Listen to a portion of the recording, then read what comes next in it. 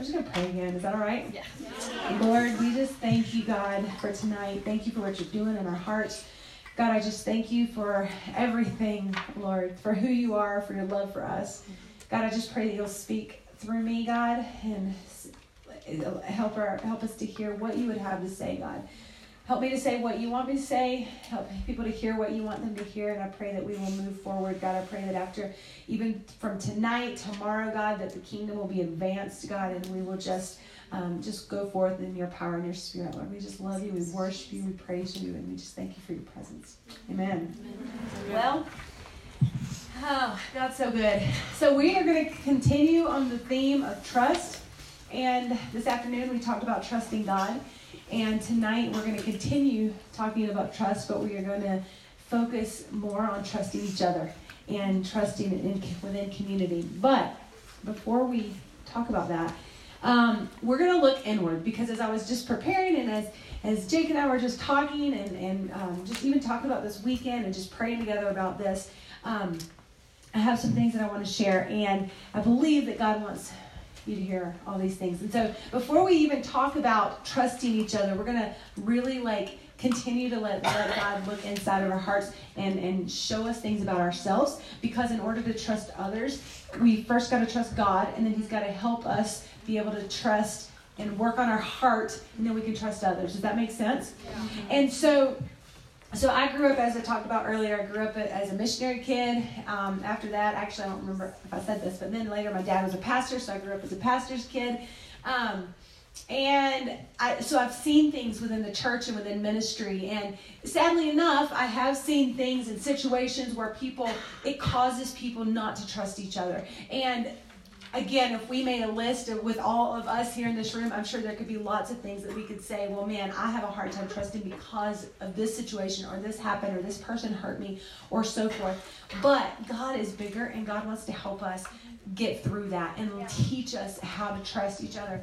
And in my own life, and even as Jake and I were talking, and we were talking about this weekend together, and even we were talking things even that have happened to us, or situations that have happened even in recent years or whatnot, or even growing up as an adult, things that have happened that make it difficult to trust other people or things, but that God walks us through, again, as we talked about earlier, when we surrender, when we, give him everything. And so I'm going to read a story from Scripture. It's the parable of the sower. Now, I know that usually if you hear the parable of the sower, you probably don't hear it with the theme of trust. However, we are going somewhere tonight, so I want you to hang with me, and we're going to tie it in, okay, at the end. But we're going to look at the soils. And the reason I'm going to leave this with you and these thoughts with you as we're looking at the different soils is because as we're allowing God to stir our hearts, to let us look, for him to look in our hearts, to show us things, Jesus just lays out the different heart conditions and things within the parable of the sower. So we're going to jump right in there, and it's something, he gives us something, he lays it right out for us to be able to go back to, and that as we're learning and working on yielding our rights to Christ, as we're working on living a life of surrender, he just puts it right out there, and things that we can refer back to in our walk with God. Make sense? All right, so I'm going to read. If you want to jot this down, I'm reading in Matthew 13, verses 2 through 9, and then I'm going to jump to verses 18 through 23. So that's 13, 2 through 9, and then 18 through 23. So it reads, "Such large crowds gathered around him that he got into a boat and sat in it, while all the people stood on the shore. Then he told them many things in parables, saying, A farmer went out to sow his seed. As he was scattering the seed, some fell along the path, and the birds came and ate it up. Some fell on rocky plants where it did not have much soil. It sprang up quickly because the soil was shallow, but when the sun came up, the plants were scorched and they withered because they had no root. Other seed fell among thorns, which grew up and choked the plants. Still other seed fell on good soil where it produced a crop, 100, 60, or 30 times what was sown. Listen then to what the parable of the sower means. When anyone hears the message about the kingdom and does not understand it, the evil one comes and snatches away what was sown in his heart. This is the seed sown along the path. The one who received the seed that fell on rocky places is the man who hears the word and at once receives it with joy. But since he has no root, he lasts only a short time. When trouble and or persecution comes because of the word, he quickly falls away. The one who received the seed that fell among the thorns is the man who hears the word, but the worries of this life and the deceitfulness of wealth choke it, making it unfruitful. But the one who received the seed that fell on good soil is the man who hears the word and understands it. He produces a crop yielding 160 or 30 times what was sown. So as we break this down and we look at, first of all, the seed that fell along the path or the wayside. So this is the person who he hears the word of God, but he chooses not to understand it. He chooses not to accept it. And for this person, different things like come to my mind when we think of the seed that fell among the path.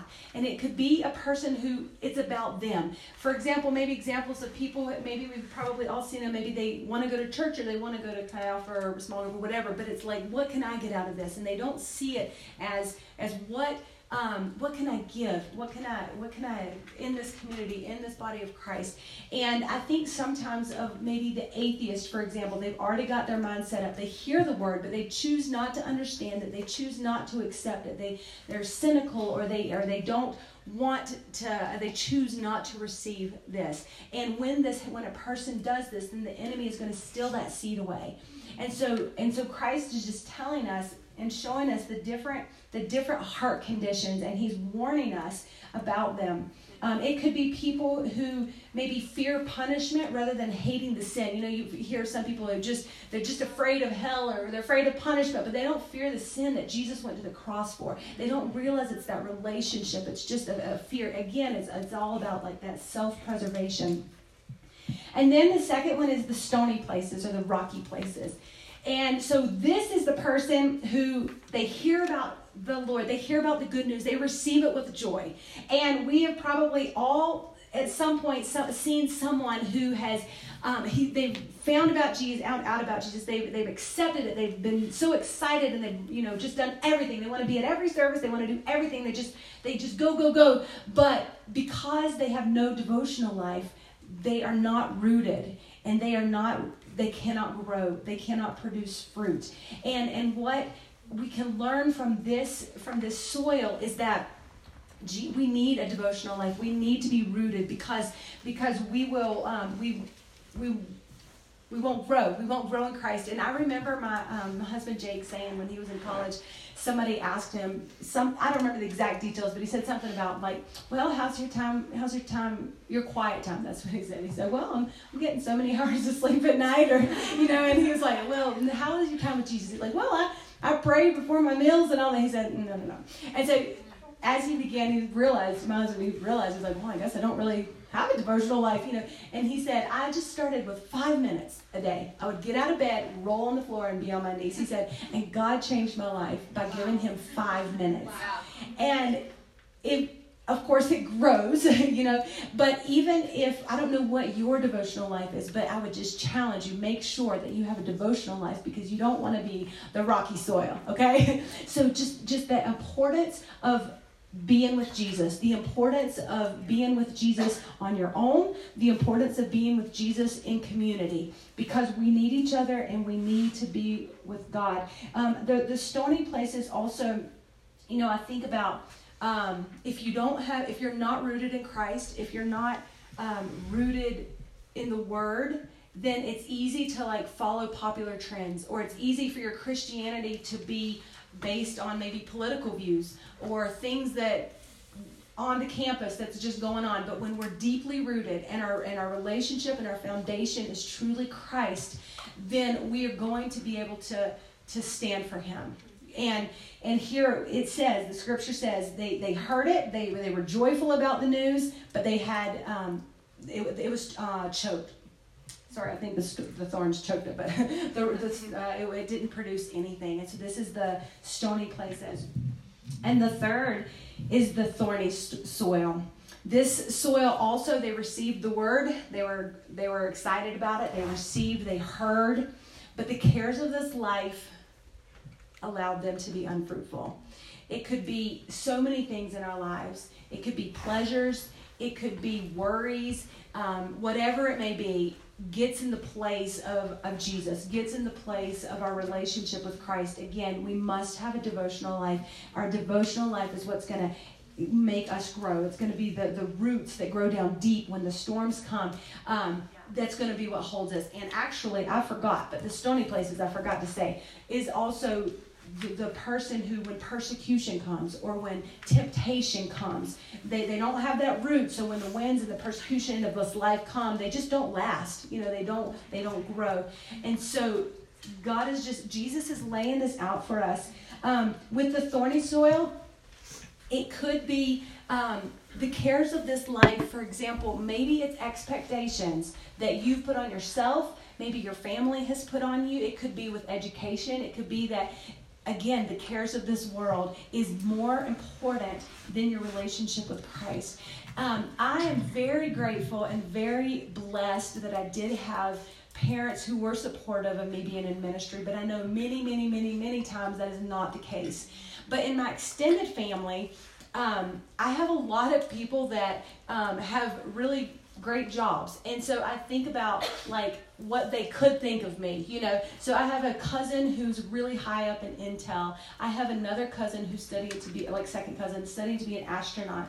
I have another second cousin who is in the Hall of Fame in baseball. And so professionally, they've done awesome things. And so it could easily be, it could have easily been pushed on me to do something different, And I'm grateful my parents supported me in the ministry path, but that's not always the case. And so even in this, I think it could fall under the thorny soil, because if the cares of the world, if the focus of the natural things becomes greater than the spiritual things, then we are not planted. The seed is not, we are not the soil where the seed can grow. Does that make sense?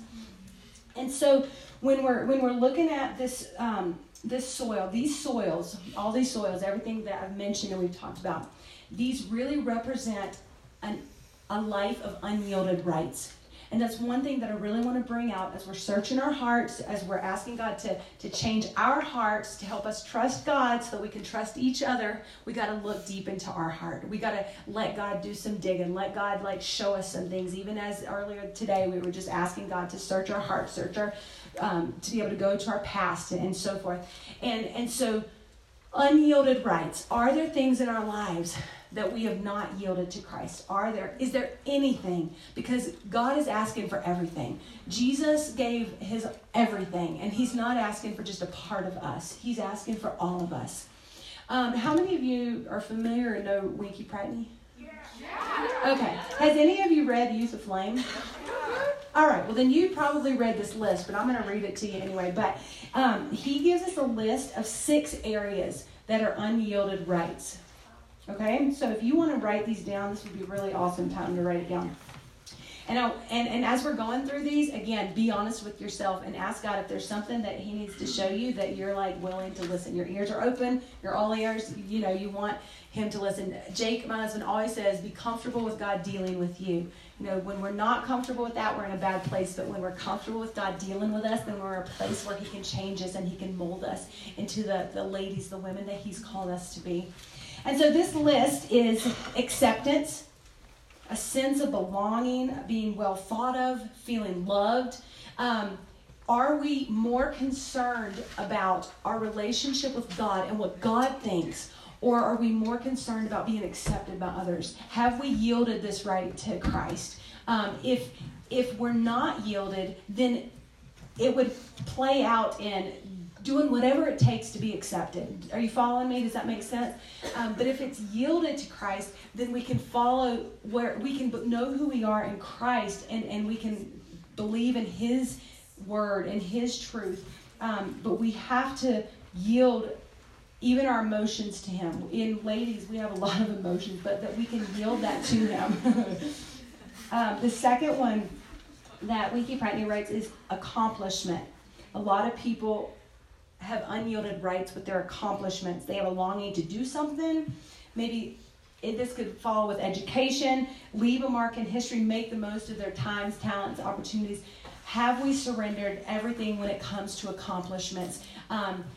again, when we think of our future, when we think of things, it's so easy to get fixated on something and we want to do it this way. But if God's asking us to get off that path and do something else, have we yielded that right to him? Have we yielded all of this? Because he's asking for all of us.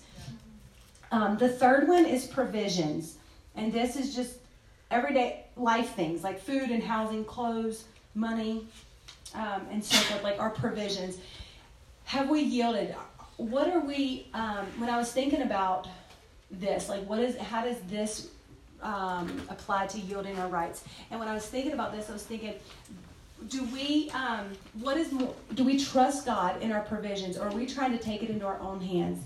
Are we trying to like make everything happen with ourselves? Or have we yielded to the Lord and just trusted him with provisions, with everything that we need, and knowing that he owns it all and he is more than capable of providing for us.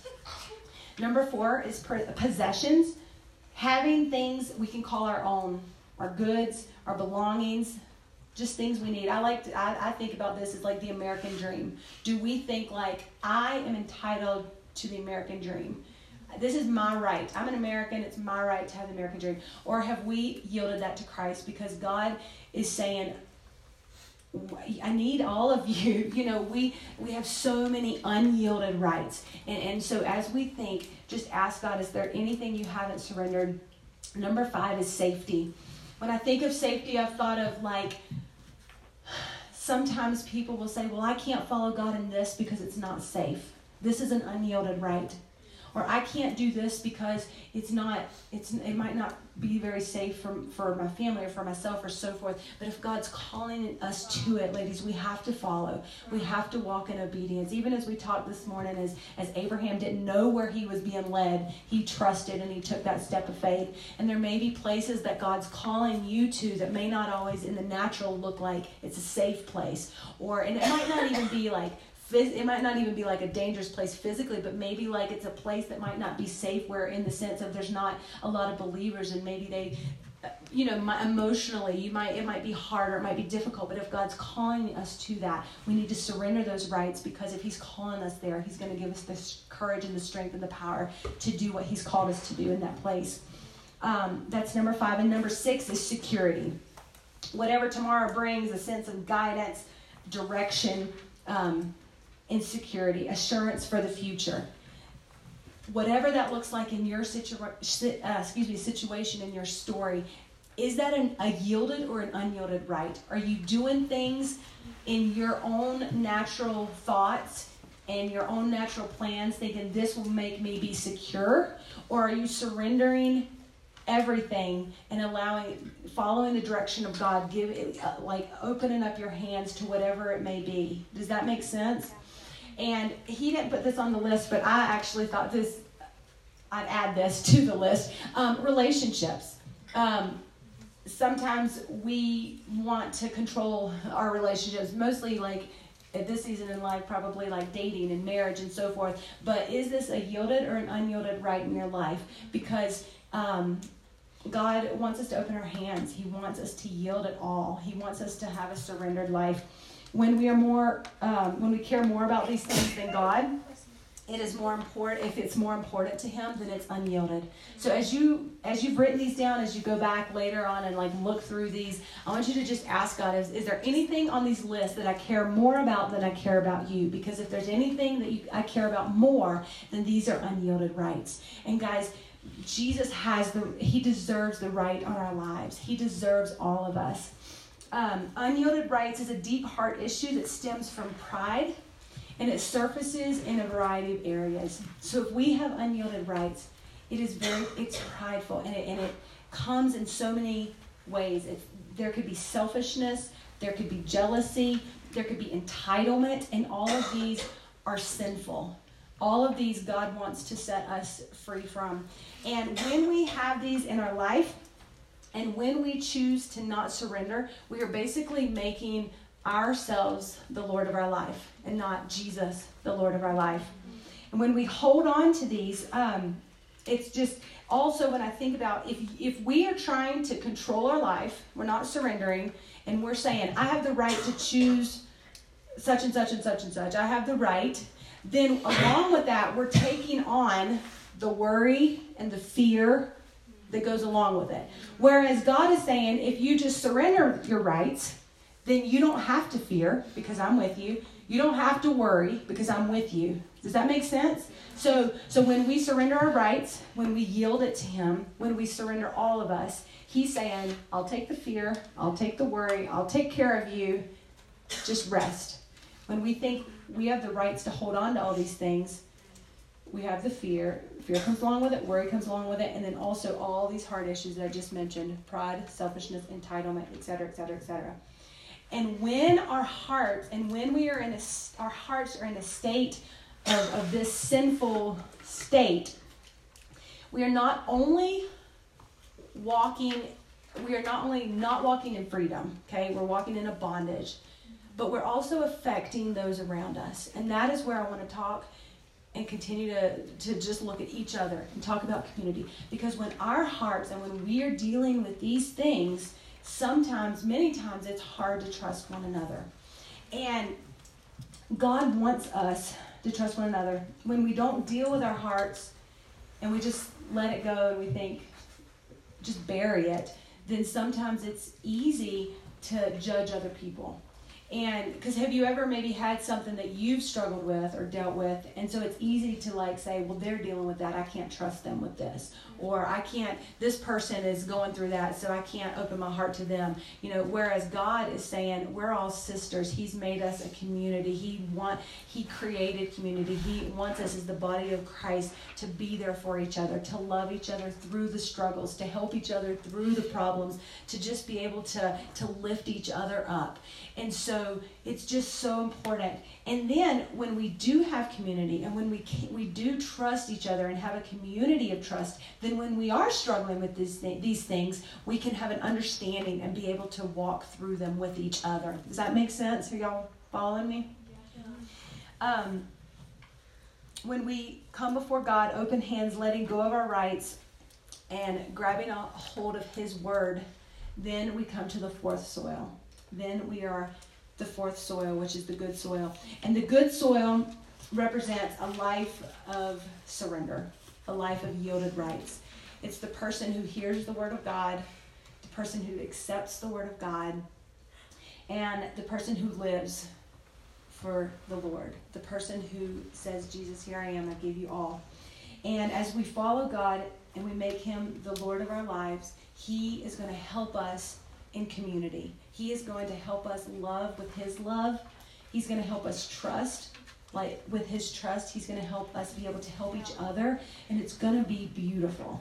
It's going to be awesome. He's the author of community. And when Jesus was walking the earth and the experts of the law came to him and they said, what is the greatest commandment? He said, number 1, love the Lord your God with all your heart, soul, mind, and strength. And number 2 is love your neighbor as yourself. And I feel like sometimes we hear this, so much that we just say, love the Lord your God, love your neighbor as yourself. It's one of those that we hear a lot. But if you think about this, Jesus, the second thing he said is love each other. Love each other like you love yourself. And y'all, we might not say, I love myself. But if you think about it, we love ourselves. We do things to take care of ourselves, right? And so I know some people may say, well, I don't love myself. But usually what they mean is there's something about myself that I don't love. And I'm sure we could all say that. I'm sure there's something that we don't like or we want to change or whatnot. But we all probably could agree that a lot of times we think, well, how will this affect me? Do we think that a lot of times? Whatever that may be. Decisions, relationships, whatever, you fill in the blank. How will this affect me? And what if our mindset changed to how will this affect my sister? If I say this, if I engage in this, if I do this, how is this going to affect my sister who Jesus loves and who Jesus died for? Not just how will this affect me? We as humans have a tendency for self-preservation, and we do want to, it's natural to think, how will this affect me? But as we're connected to the vine, which is Jesus, as we're the good soil, we're having a devotional life. We're going, our roots are growing deep. We are growing strong because we're connected to Jesus. Then he is going to be able to help us change our mindset and change it from it's all about me to how can I help my sisters? How can I trust? How can I love with the love of Jesus? And how can we as a community build each other up? Because I believe that this is God's desire. When we live like this, it creates an environment now of trust. And I know that, I was thinking about this. What if, Jesus said this, obviously he would love for everybody to do this, but what if, the world had this mindset? We would have a completely different world, But realistically, this is not going to happen in the world. But in the body of Christ and in the community of believers, this can happen. God can help us. God can teach us. And God can just help us discipline our minds and discipline our thoughts to focus on others, to focus on our sisters, and to pray for them. As we pray for each other, our love is going to grow for each other. As we work together, as we fight together, we're going to be able to build that trust amongst each other. We're going to be able to help each other, and God is going to just do amazing, amazing things. Somebody invited me to a YouVersion app. I have this YouVersion app, and I don't know if y'all do it or not, but there's all these devotionals, and I don't usually do it public. I just do it private, and I don't usually do groups, but for some reason this person kept asking me for a specific, just a different devotional. I thought, well, I'll just do it with a group, and so I just did it, and it was a 2-week thing, so I was doing it.